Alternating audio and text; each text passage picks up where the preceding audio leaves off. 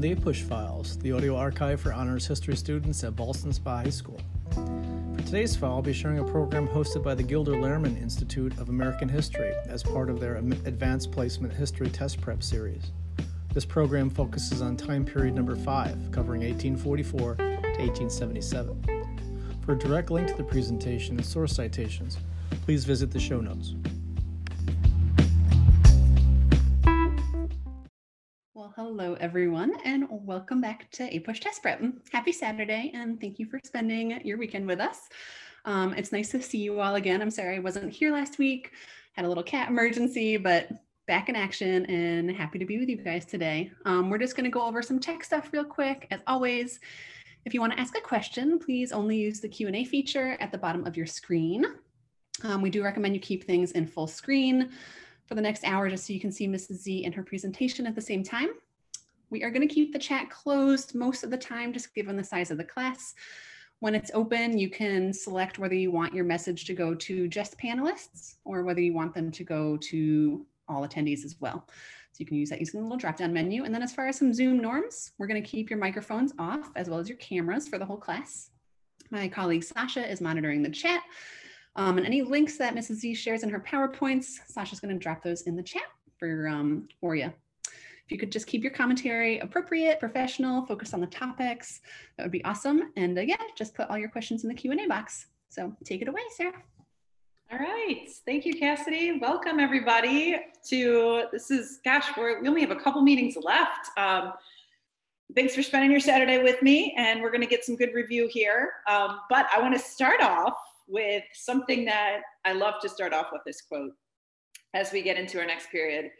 And so this is a twofer question here. Number one, you got to guess who said this. And then number two, when did they say it? So give me a estimated year. See if you can figure that out, or at least what they said it in, perhaps. So here it is. The whole commerce between master and slave is a perpetual exercise of the most boisterous passions, the most unremitting despotism on the one part, and degrading submissions on the other. Our children see this and learn to imitate it. With the morals of the people, their industry is also destroyed. Indeed, I tremble for my country when I reflect that God is just, that his justice cannot sleep forever.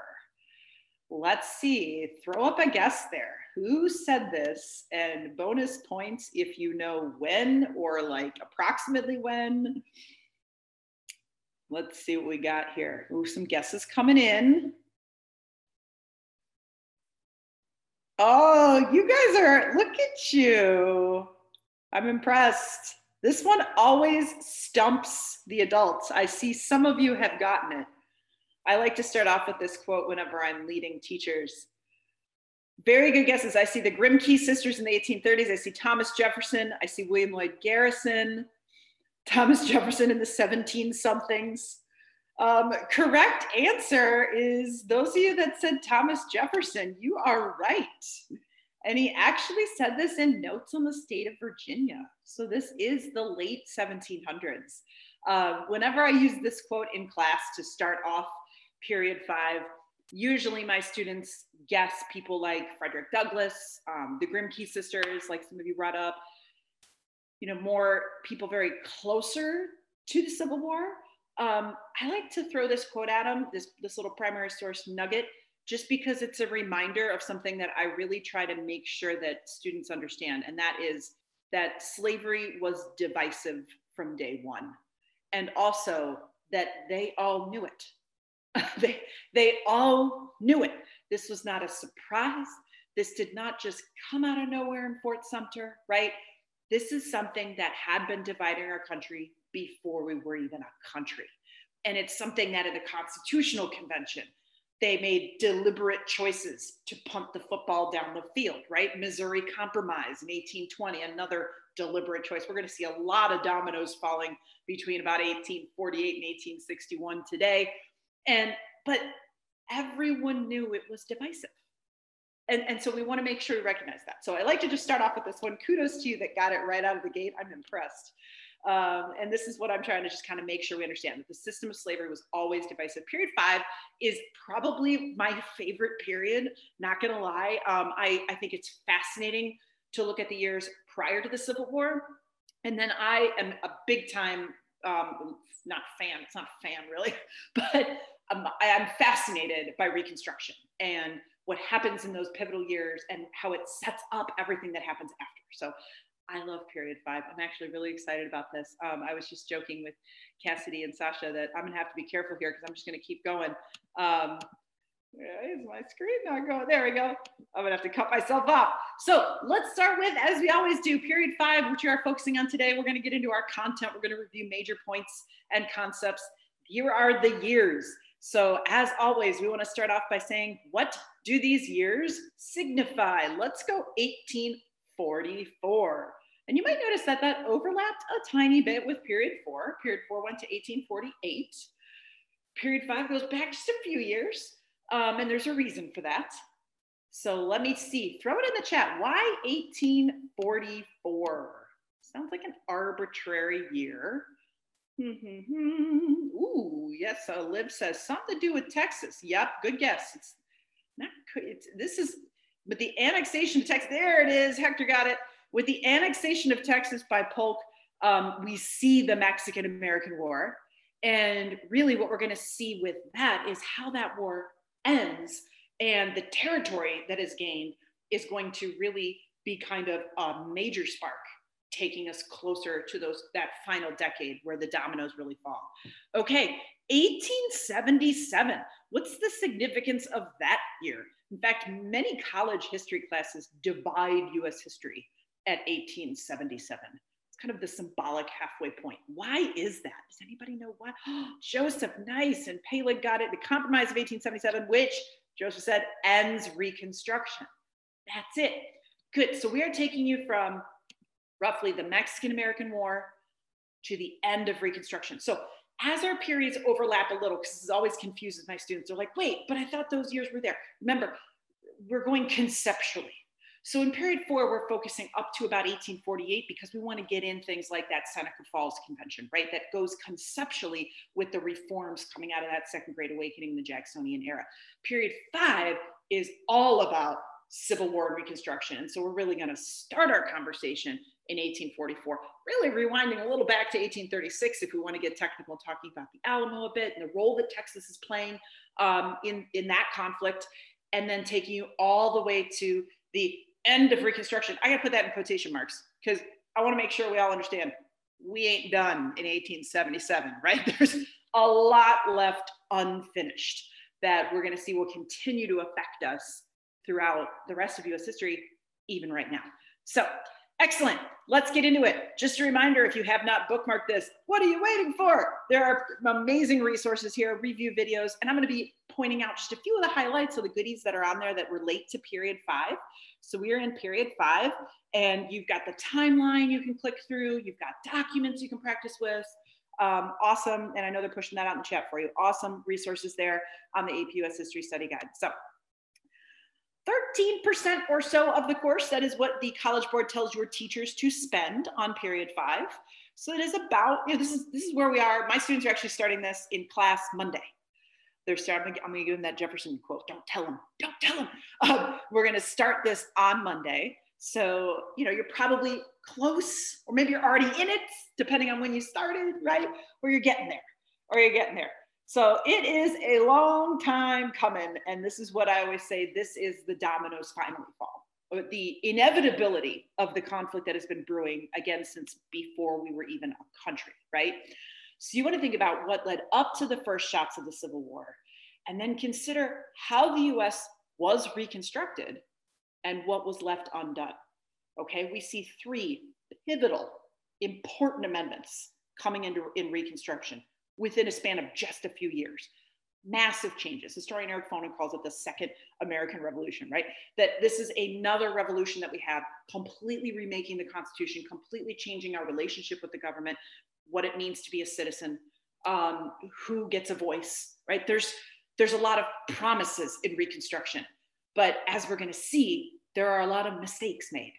There are a lot of, and I think what I always like to look at Reconstruction, it's a reminder of how fragile democracy is.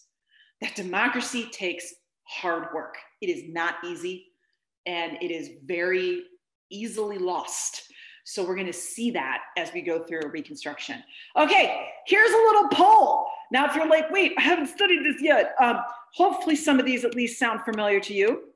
What would you say is the biggest step toward the Civil War? And to be fair, all of these are important steps towards the Civil War, right? This is one of those questions where there's not really one right answer.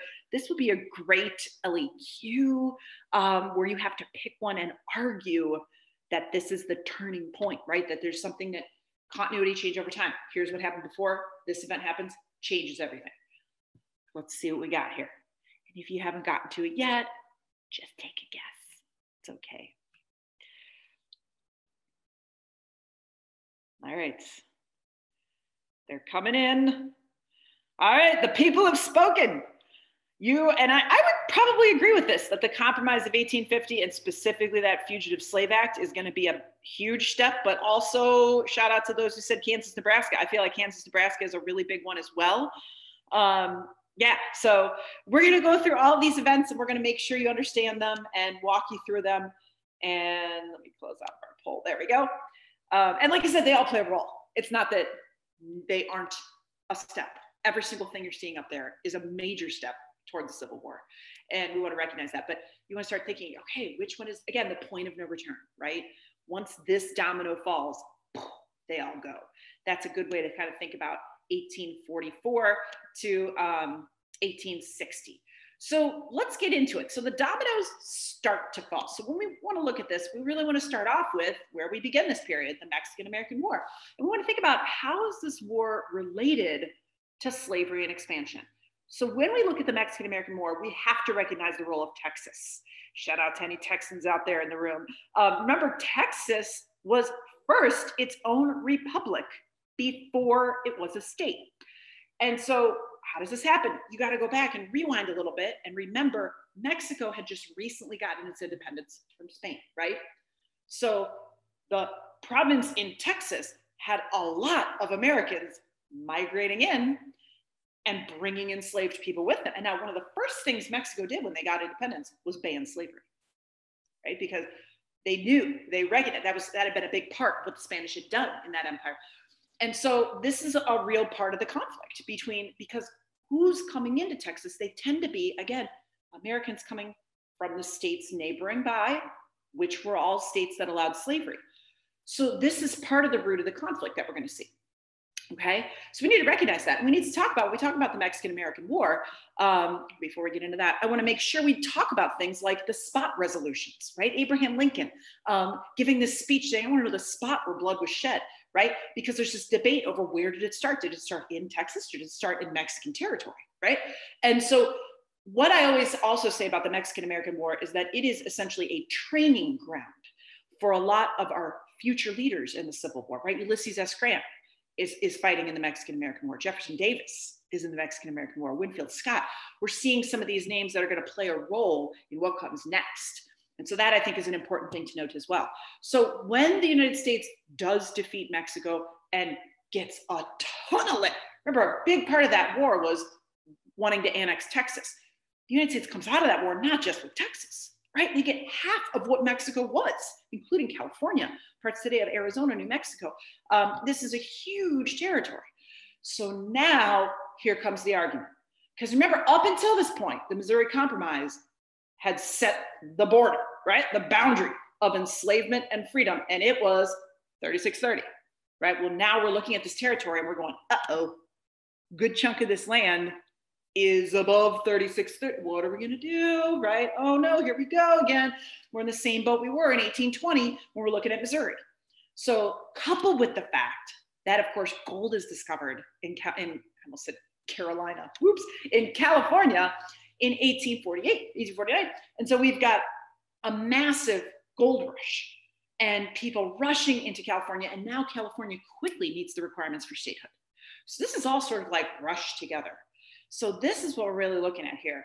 Now, what are we going to do? Well, what we see, this is Henry Clay's last thing he does on his way out on his way out, the Compromise of 1850, which I always say no one was totally happy with all of it, right? This is very much a Frankenstein-y compromise where there's pieces, parts put in there to get enough support that everyone will agree.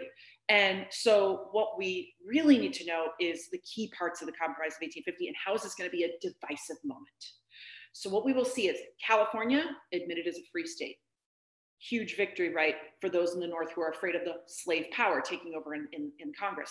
Now, what's the trade-off? Oh, because there is one, right? And the trade-off is we're going to see a stricter, much stricter Fugitive Slave Act, which there had been a Fugitive Slave Act already enacted in 1793. This one is going to be much stricter, essentially turning people in free states into essentially the police power, right? If anyone is even suspected of being once enslaved, you got to turn them in with penalty of a pretty severe fine or jail time. And so this is going to be the moment where, remember we said, a lot of Northerners up at this point have been able to look the other way with slavery and kind of go, well, you know, I might not like it, but if that's their thing, I guess that's their thing. This is going to really start to change attitudes of white Northerners who maybe were on the fence before, who maybe have been able to avoid this issue. They can't avoid it anymore. So this is a real pivotal moment where we're going to really see that. The other thing we're going to see is that human trafficking and kidnappings will pick up even more. And we know for sure that free people were captured and enslaved. Okay, and how do we know that? Solomon Northup wrote his story, 12 Years a Slave, which is, there's a movie came out recently, a couple years ago, based on that, his story, his words. And if that happened to one person, you know it was happening to other people. And I can't think of anything more terrifying, right?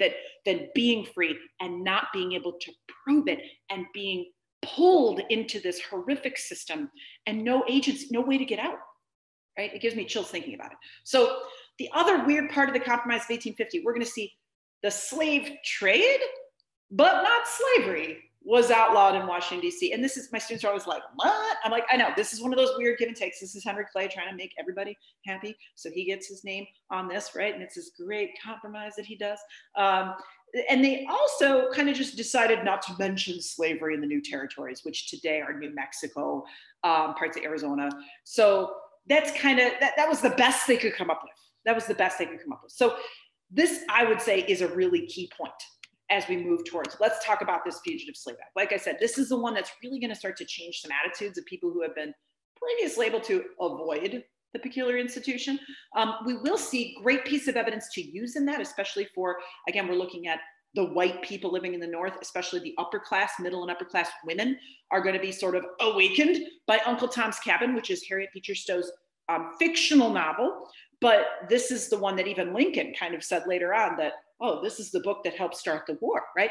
And so for a lot of white people living in the North who had been able to be removed from slavery and sort of choose to be removed, I think in a lot of ways, really started to make them realize the horrific nature of the system.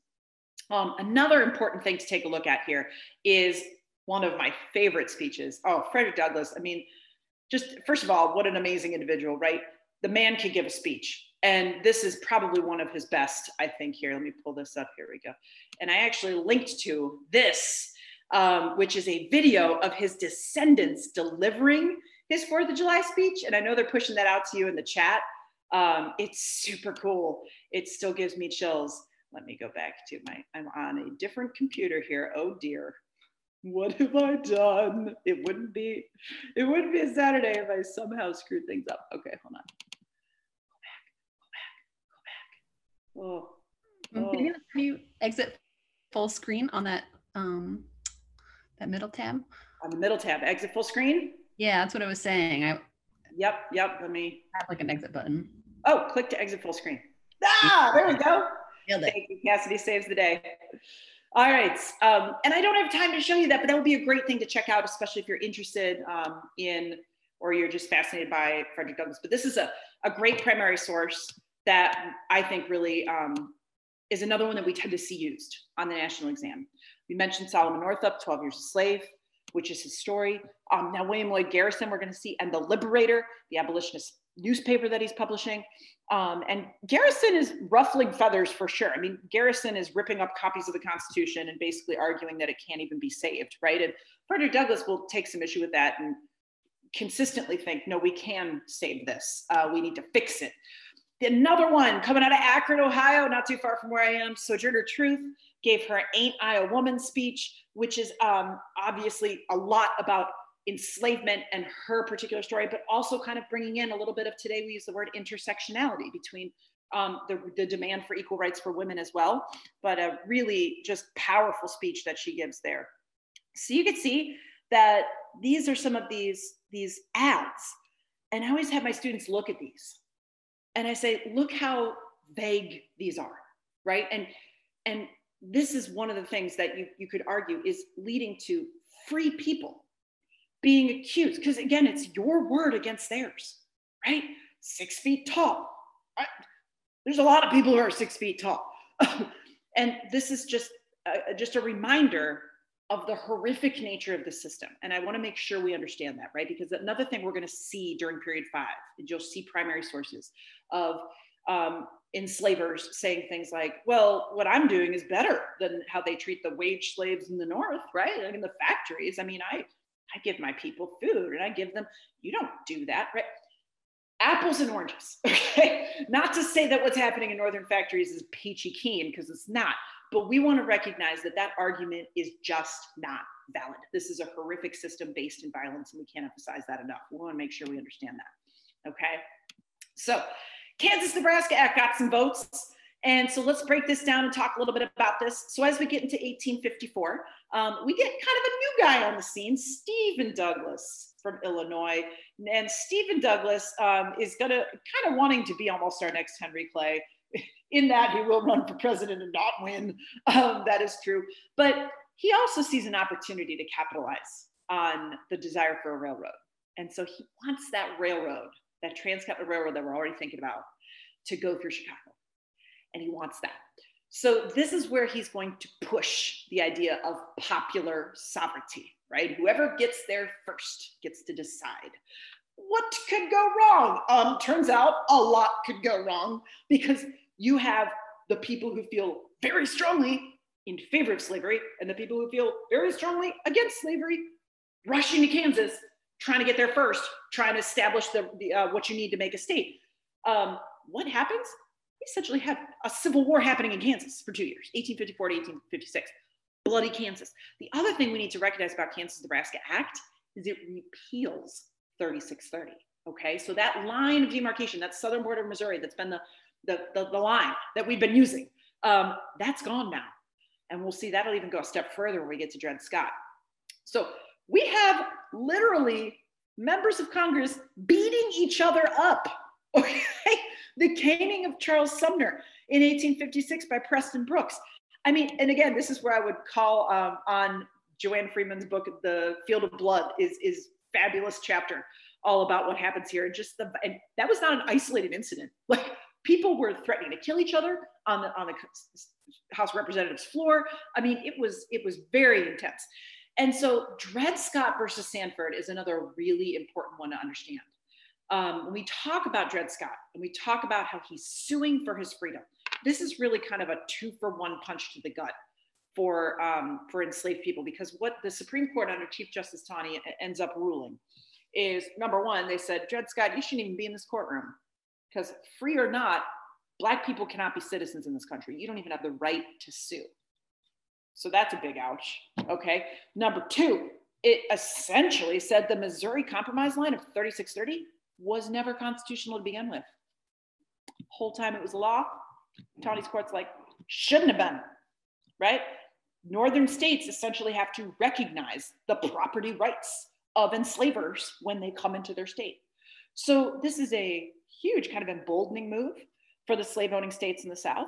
And it's going to be another one that's going to make that argument in the northern states that, oh my gosh, look at the slave power. And remember, there's another thing I want to point out. We also, again, I know I talked about the northern halo. We got to be careful with that.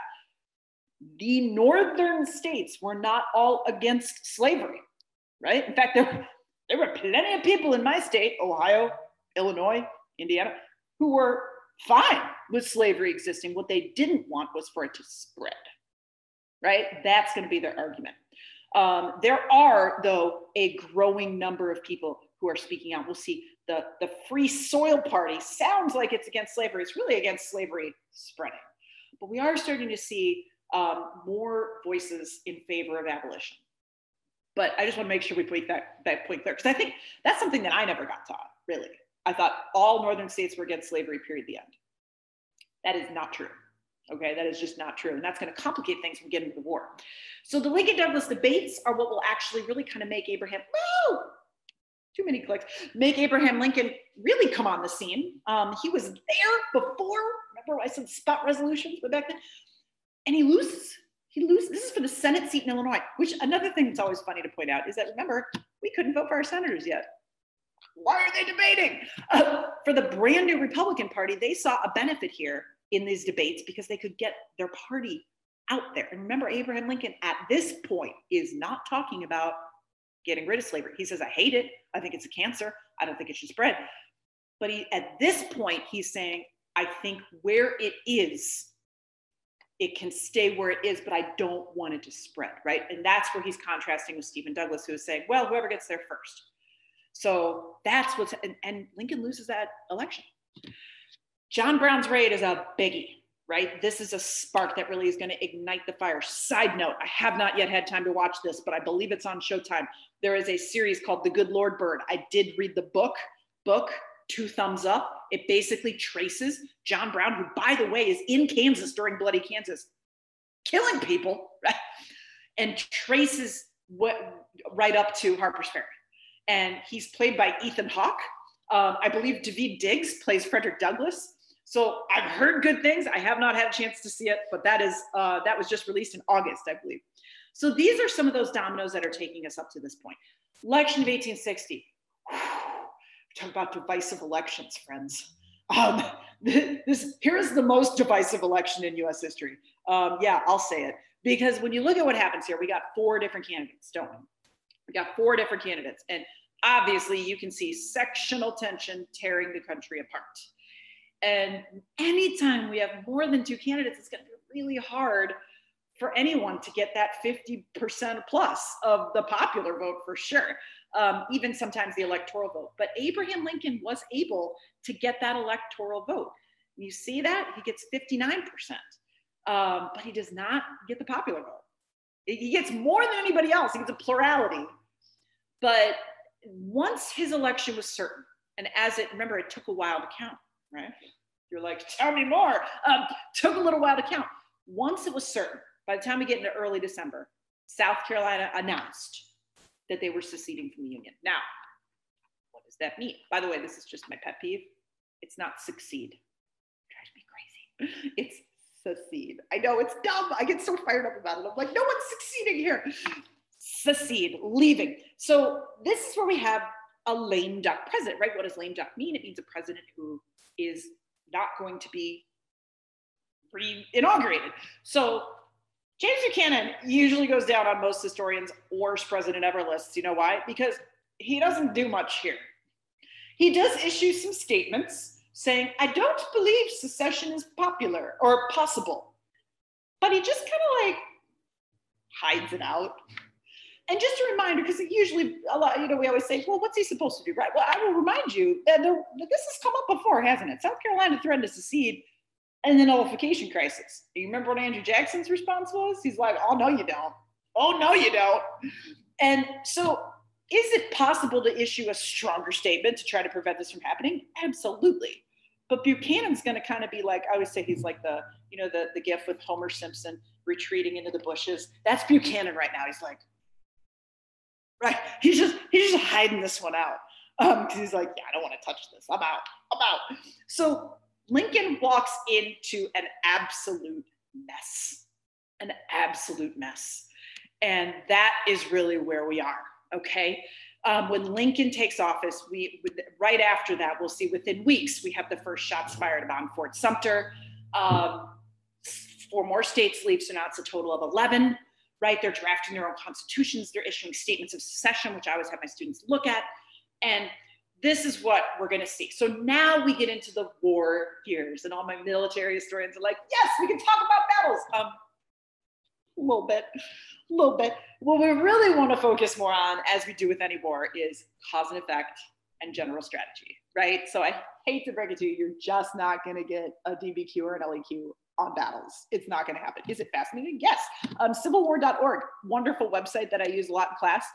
They've got historians. They have 360 tours of a lot of the battlefields. Super cool. So if you are out there and you're a military historian, check that one out. I highly recommend it. But what we need to think about is advantages and disadvantages of both sides, general strategies, right? And what I always say is there is no reason why the United States doesn't win this war in 5 minutes, right? They outnumber the Confederacy 2-1. Remember, where are all our railroads, right? Where are all our canals, everything? They're all connecting north to northwest.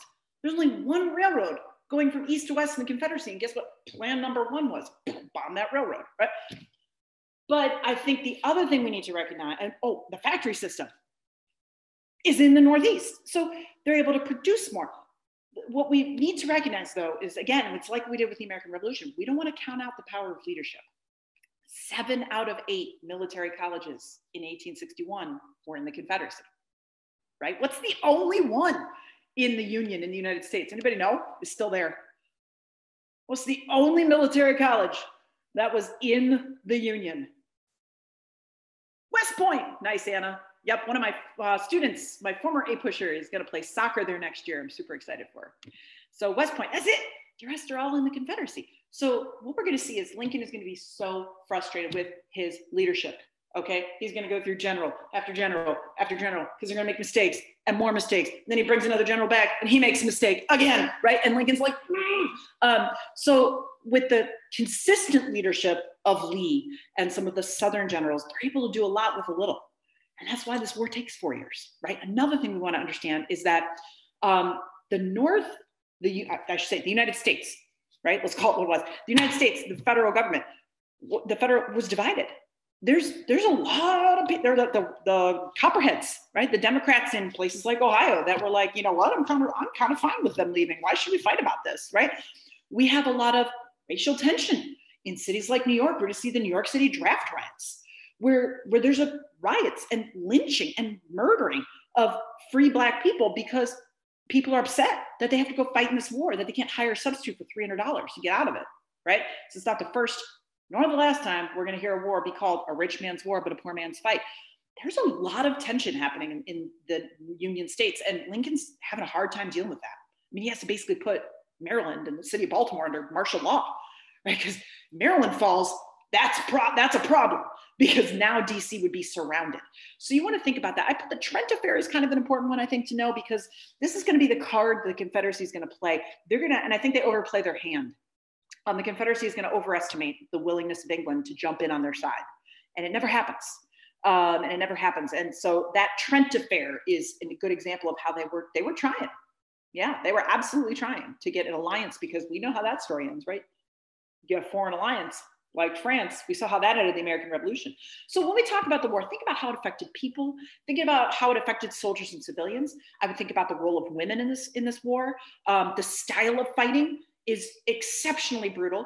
And this is why more Americans die in this war than in any war in US history. And it's because both sides were American, right? We lose 600,000 plus in this war. It's 60% of the war is fought in the state of Virginia. I always say whenever I'm driving through Virginia, it's like every other exit is a brown historical sign, like exit here for this, exit here.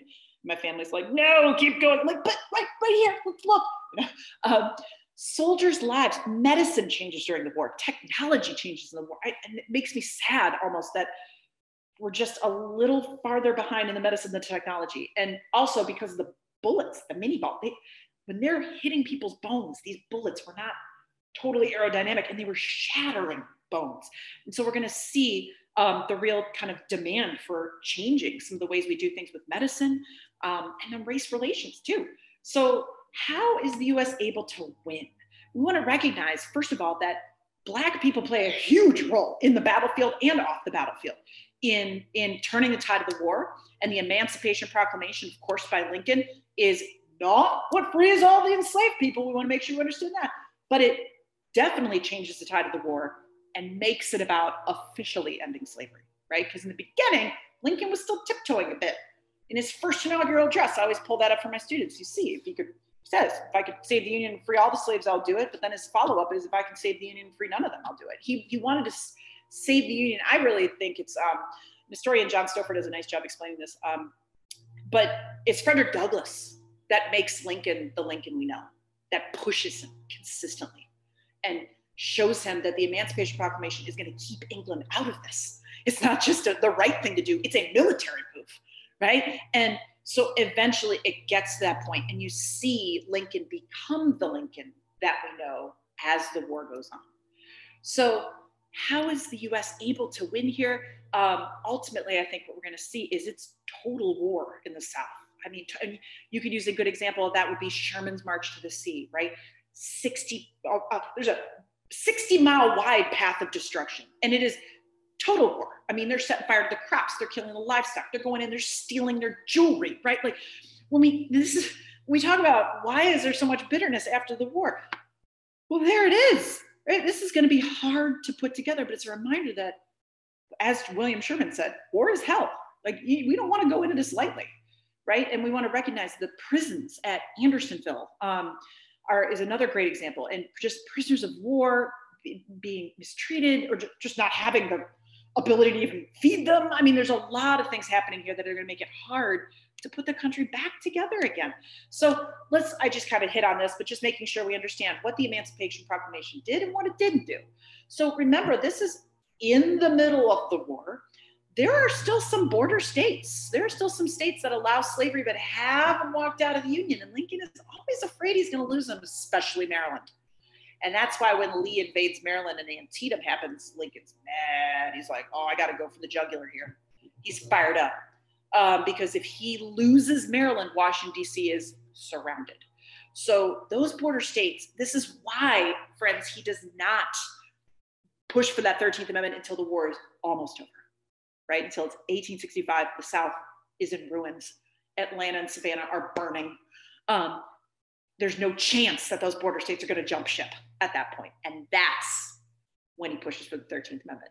So we also want to think about the role that enslaved people played, both in the South and fighting in Union troops as well, to try to stop this from happening and try to push for more freedom. And so we do get that 13th Amendment passed by Congress in 1865, ratified later that year. And we want to recognize that Lincoln had his plan for Reconstruction, and it was relatively lenient, right? It was relatively lenient. And when we look at the great things that Lincoln says, when we look at the Gettysburg Address, now he's the Lincoln you know, right? When we look at Lincoln's first inaugural, my students are always a little surprised. They're like, wait, what? Wait, is that Lincoln? I'm like, yes, that's Lincoln, right? He's very much appeasing. He's very much still tiptoeing. There's no more tiptoeing in the Gettysburg Address. There's no more tiptoeing in his second inaugural. He's all in now, right? But his Reconstruction plan is going to be much more lenient. It's 10% of eligible voters take an oath. It's more focused on rebuilding, coming together. He didn't want massive treason trials and all of that. And a significant chunk of his party wanted to see some of that. And that's where we're going to see the radical Republicans pass the Wade-Davis bill, which is a 50% have to take an oath. It's a harsher oath. There's a lot more there. Lincoln actually pocket vetoes that. He goes against his own party. Not afraid to do that. He did that there. But what ends up happening, as you know, is because Lincoln is assassinated, what's going to end up happening? First of all, we get probably the worst person to follow Lincoln in this moment ever, and that is Andrew Johnson. But second, we're going to see the radical Republican plan in Congress is going to be the one that's going to be a lot closer to. And whereas Lincoln did not want those states to feel like occupied territories with the Military Reconstruction Act of 1867, they will. They will. So here's where we get into Reconstruction. Oh, I feel like we need like another hour for this. I love looking at Reconstruction. It's just a fascinating period of hope, success, and then ultimately some failures and some mistakes and some lessons in what not to do. So I would point you to the period 5 timeline. There's fabulous resources there, including video lectures by historian Eric Fodor, who, shout out, when I got my award in New York City, he actually gave the speech, and I got to like meet him, and I was like fangirling so hard. It's really sad. That's what I fangirl to historians. So he's got some amazing stuff, and just wrote a new book as well on the 13th, 14th, and 15th Amendments, which 2 thumbs up for Mrs. and Nick. Reconstruction was truly a revolution. So the narrative that I always was told of Reconstruction was, it was a failure, right? Fail, wrong. I really caution against that we need to not look at this as a failure. What we need to look at this is a revolution that fell apart. All right, and how do you call something that has 3 really important amendments, including the 14th, which I think is one of the most important amendments we have, a failure? There's some tremendous things happening there. Look at what these cartoons. So in a short answer question, perhaps at a DBQ, even at a stimulus-based multiple choice, you might get one of these. You might get one of these, and you want to make sure you can contextualize, you can see what's happening here. Always look at the date. Always look at the date. So this is 1867. This is just a couple years after the Civil War. Let's take a look at this Harper's Weekly one on the left. What do you notice about the people in line? Take a good close look and just throw some things in the chat for me. What do you notice about the people that are in line there? Just go to the chat.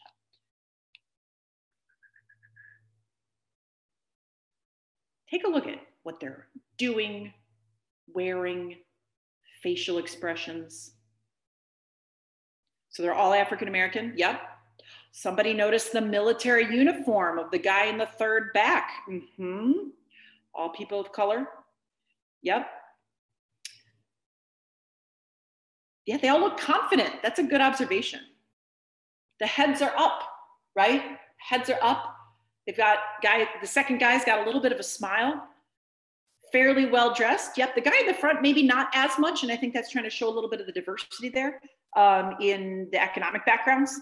And they're all going to vote. Yes. And how do we know that? If you actually look at the title, do you see it? The first vote. So always, whenever you get a cartoon or an image, my students always forget. I go, look at the caption, look at the year, look at the title. Those are clues. Those are big parts of the story. Excellent. So yeah, I see people voting. This is a hopeful scene, right? And this is where there is a tremendous amount of hope when the Civil War ends for Black Americans. That, oh my gosh, right? It's our time. We're gonna be free. We're gonna be part of society. Lincoln, of course, had really pushed for the Freedmen's Bureau, which is gonna set up groups coming into the South to build roads and hospitals and set up schools and educate people, because of course they weren't allowed to be educated before. Not that they didn't want to, they weren't allowed to be educated before. Let's take a look at this one on the right. We've got a Currier and Ives here, and it is 1872. And you can see the title, and I'm using their words because these are not words we use today, but as a primary source, we want to analyze that. The first colored senator and representatives in the 41st and 42nd Congress of the United States. So this is, how do you call Reconstruction a failure when we're talking about a system of enslavement to a few years later, formerly enslaved people sitting in Congress? Like, that to me is amazing. There's a lot of inspiration happening here. But why didn't it stay this way? That's what we want to think about. And part of it is because Andrew Johnson is not Abraham Lincoln.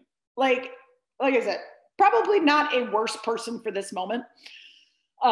Johnson was chosen by Lincoln in his second term, almost as kind of an appeasement measure. He's a Democrat from Tennessee, which was a state that seceded, but he didn't follow a state. So really, the northern states didn't trust him because he was a Democrat from Tennessee. The southern states didn't trust him because he didn't follow a state. So pretty much everybody hated Andrew Johnson. And a reminder that our vice presidents are never more than one heartbeat away from being the president, right? And I think that's something we see, that this is just not the right guy for this moment. First of all, he's pretty racist. That's a problem. So he's going to grant amnesty to any former Confederates to just kind of ask him nicely. He's going to allow Black codes to start being enacted and not really do anything about that. He'll veto a bill to expand the Freedmen's Bureau. The radical Republicans are like, no, you did not just do that. And so radical Republicans, especially Thaddeus Stevens and Andrew Johnson, are just gonna butt heads and clash. And this is really what leads to his impeachment. So he is our first president impeached. And as you know, impeachment does not mean kick it out, right? Impeachment means he is put on trial. He is impeached for violating the Tenure of Office Act, which means he fired a member of the cabinet without a 2/3 vote of the Senate. right? Today we look at that, we're like, really, that was it? Yes. He violated law, true. And I think really his impeachment is more about the bitterness of the situation, for sure. So he's not removed. It's actually a pretty close vote, but he's not doing anything to help with civil rights. And so here's where we get Ulysses S. Grant coming in. And I feel like Grant is the next one we need a musical for, okay? Not just because we have another book on him, but I do feel like the story I always got with Grant, that I was taught, was Grant was an alcoholic and everything fell apart under his watch, okay?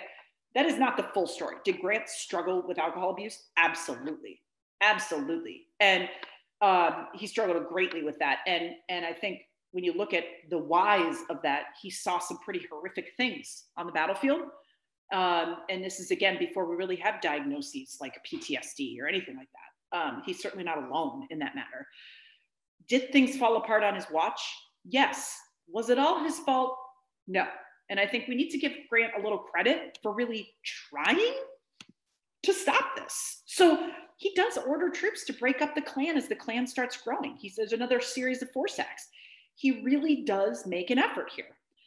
But the Panic of 1872 happens. And anytime there's an economic recession, and I think we're seeing this even now, people turn inward, right? They get nervous about their job, their home, their family. They don't want to worry about other people. And especially here you go, Reconstruction's been happening now for years. This is when Northerners start to get apathetic and start to say, we're done, right? I mean, what else do you need? We gave you 3 amendments, right? You're done. If you're not voting, that's on you.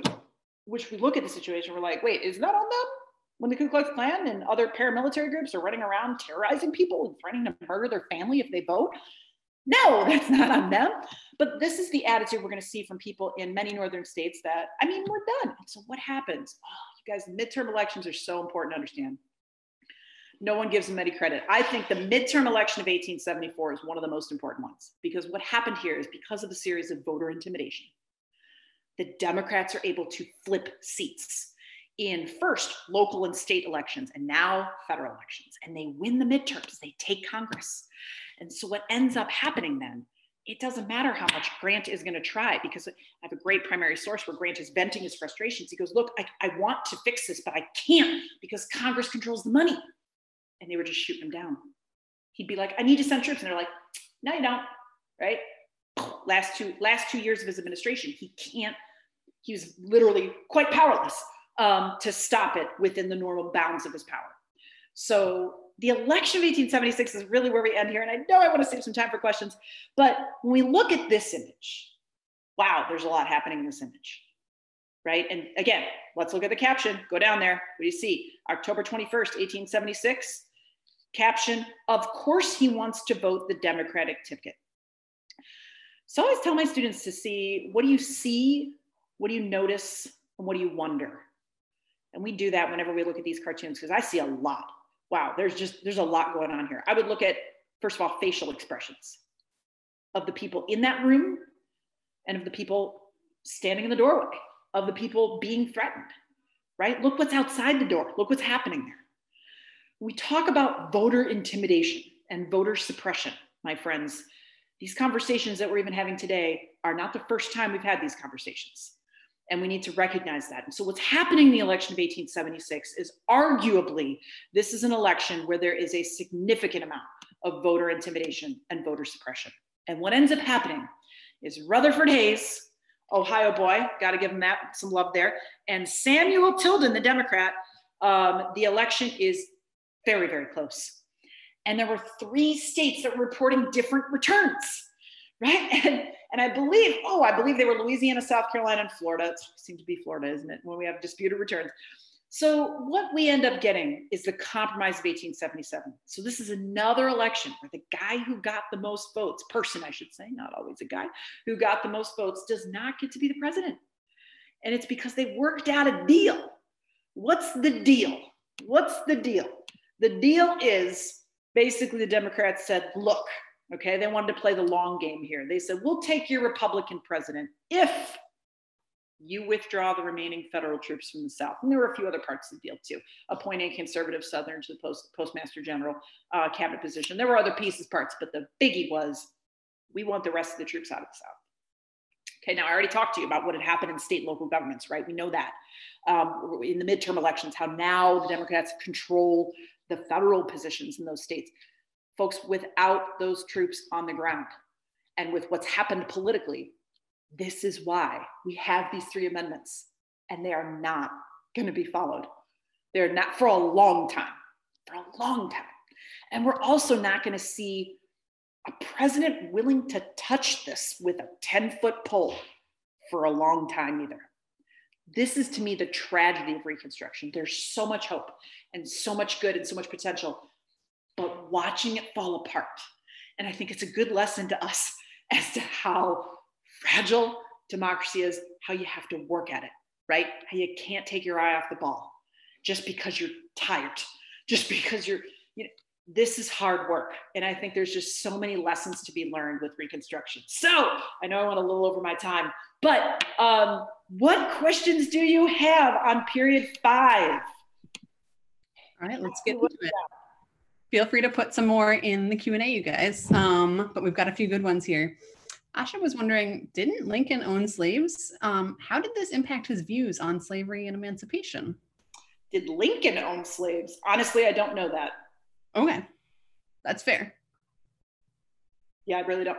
I have not heard that Lincoln owned slaves. No. I haven't either, but I was like, wow. Sophia was wondering, and I didn't hear you say this either, but she was wondering what the Richmond campaign and the Anaconda plan were. Oh, okay. Yeah, that was on a slide and I really didn't talk about it. So the Richmond campaign, so for the Union, right, they need to capture Richmond. Richmond was the capital for the Confederacy. So this is why I did mention so much of the fighting is in Virginia. This is why so much of the fighting is in Virginia. They're trying to take Richmond. And again, you would think, how hard could this be, right? Turns out pretty hard. And this is, again, they don't take Richmond till the very end of the war. It takes a long time to take Richmond. And it's another testament to the struggles Lincoln has with his leadership. And then the second part of that question was the Anaconda campaign? Mm-hmm. Yes. So Anaconda campaign, that is the campaign that is really like the idea of, did I have a map on that? I can't remember. I don't think I did. But sometimes you'll see it portrayed in a political cartoon with a snake. So what the Union strategy was, what they said, well, here's what we're going to do. Here's how we win the Civil War. We take Richmond. Then we set up our ships all around the Confederacy, block them from getting any imports or exports. Because remember, those 11 states relied heavily on bringing in imports for food and manufactured goods. And so they're like, well, if we can cut that off, that's going to help. And then the other part of that was taking the Mississippi River. So that's where you really see the snake kind of curl up. I'm like drawing, like you can see it. But if you look at a map, they set up their ships there, and the goal was trying to take the Mississippi. So another big push, and this is where we'll see Grant and like Shiloh and Vicksburg is trying to take control of the Mississippi River. Because then what you do is you cut off Texas and Arkansas from the rest of the Confederacy. So it's a little bit of a divide and conquer method they were going for. Got it. Cool. Thank you so much. Mm-hmm. Here's an interesting one. What impact did Manifest Destiny have on the debate about slavery? Ooh, kind of a lot. Yes. So especially, again, I would go back almost to the Texas and Mexican-American War, when we're going to see, especially a lot of the Americans creeping into Texas in the beginning saying, well, this is our God-given right? And we should bring our property with us. And that is going to be a big push. And this is why, I remember we said 3630 was the line up to that point. So they felt quite emboldened by that and said, well, yeah, this is totally legal and totally legit. And so that was a big push. And that's why we'll see people like Henry David Thoreau refuse to pay his poll tax in Massachusetts, because he says, look, that money's going to fund this war and it's about slavery and I'm not doing it. He gets thrown in jail and writes on civil disobedience. And so you can kind of see how even some of the transcendentalist movement we talked about last week affects some of the things that are happening today. But yeah, it definitely emboldened a lot of people.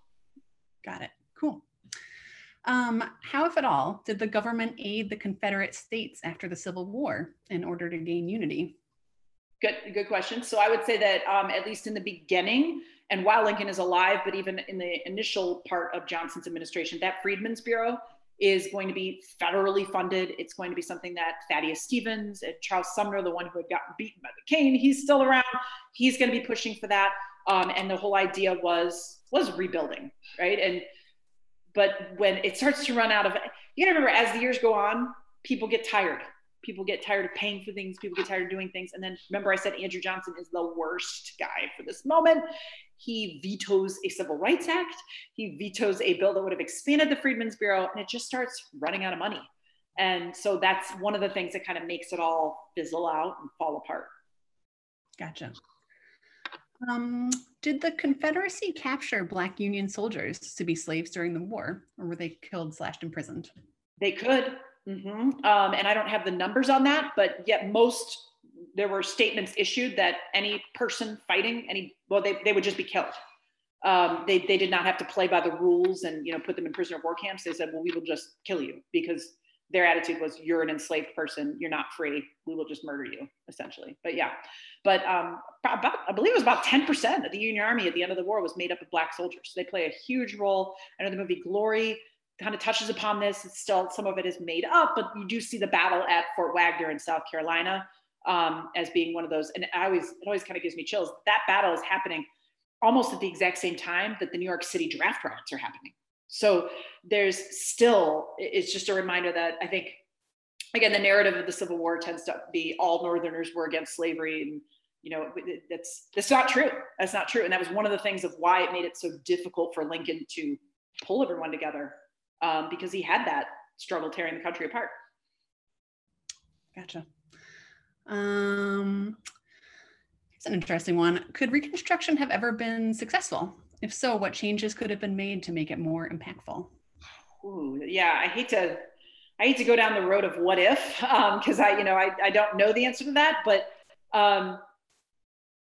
I would say what makes it not successful is we see people lose interest, and people lose the commitment to upholding the ideals that they had written, whether they were Republicans in the Senate or House who start to lose interest. That panic, that recession is key, because that really takes a lot of your average Americans that are in northern and western states, and they're just going to say, well, we've been doing this for 8 years, right? 7-8 years, like we're done. I think it's a lot of people thinking things were fine, and the opposition smelling that and noticing that and pouncing. They were very well organized. And in some ways they were backed up by the Democratic Party. There were actually paramilitary groups supported by the Democratic Party that had real concerted efforts to flip states. So yeah, I think it's just the apathy, the attitude that our work here is done, right? And in a democracy, our work is never done. Like it is, you have to work hard at it. You have to participate often. And that's, to me, the biggest lesson of Reconstruction. Got it. Awesome. I think we probably have time for one more. What did foreign nations think about U.S. expansion, the Civil War, et cetera, during this time? Oh gosh, we know that England was entertaining the idea of helping the Confederacy, and we know that through that Trent affair when one of the ships was kind of like captured and like they got busted. But they never quite do it, because you have to remember that England had already outlawed slavery. So, and that was one of the things, and I believe it's John Stouffer that talks about in his book, Giants, Parallel Lives of Frederick Douglass and Abraham Lincoln. And he talks about it saying, where Douglass basically goes to Lincoln and says, look, if this is a war about cotton and money, they might jump in, right? Because there's an advantage to England having labor-free cotton in their textile mills. But if this is a war about slavery, they're not. And really kind of pushing him to issue that. Awesome.